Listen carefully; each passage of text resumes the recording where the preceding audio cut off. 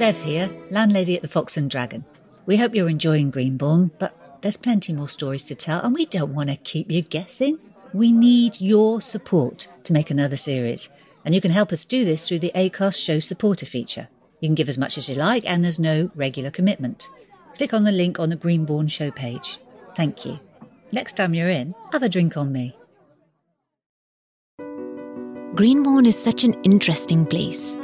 It looks so lovely on the surface, but underneath, there are so many secrets. In my experience, buried secrets are best left that way. You know what you really don't need in your life? Your old headmistress as the landlady of your business property. My family has always played a major role in local affairs. I do like it when people volunteer to help. But I don't do it for money or brownie points. It's a new relationship and it's awkward. It's nice to have someone to share things with again. Dad, in a relationship, that's just wrong right now. I remember how much I used to love being a teacher. I've turned my hand to so many different jobs, but nothing seems to quite fit. I thought being the mother of toddlers was bad enough. Of course I have a plan. You know it's really awkward when you fancy a guy and he's more into your brother. Take me as you find me. If you don't like it, tough. Alan's been my best mate for more years than I care to remember. But life has a nasty habit of catching up with you, doesn't it?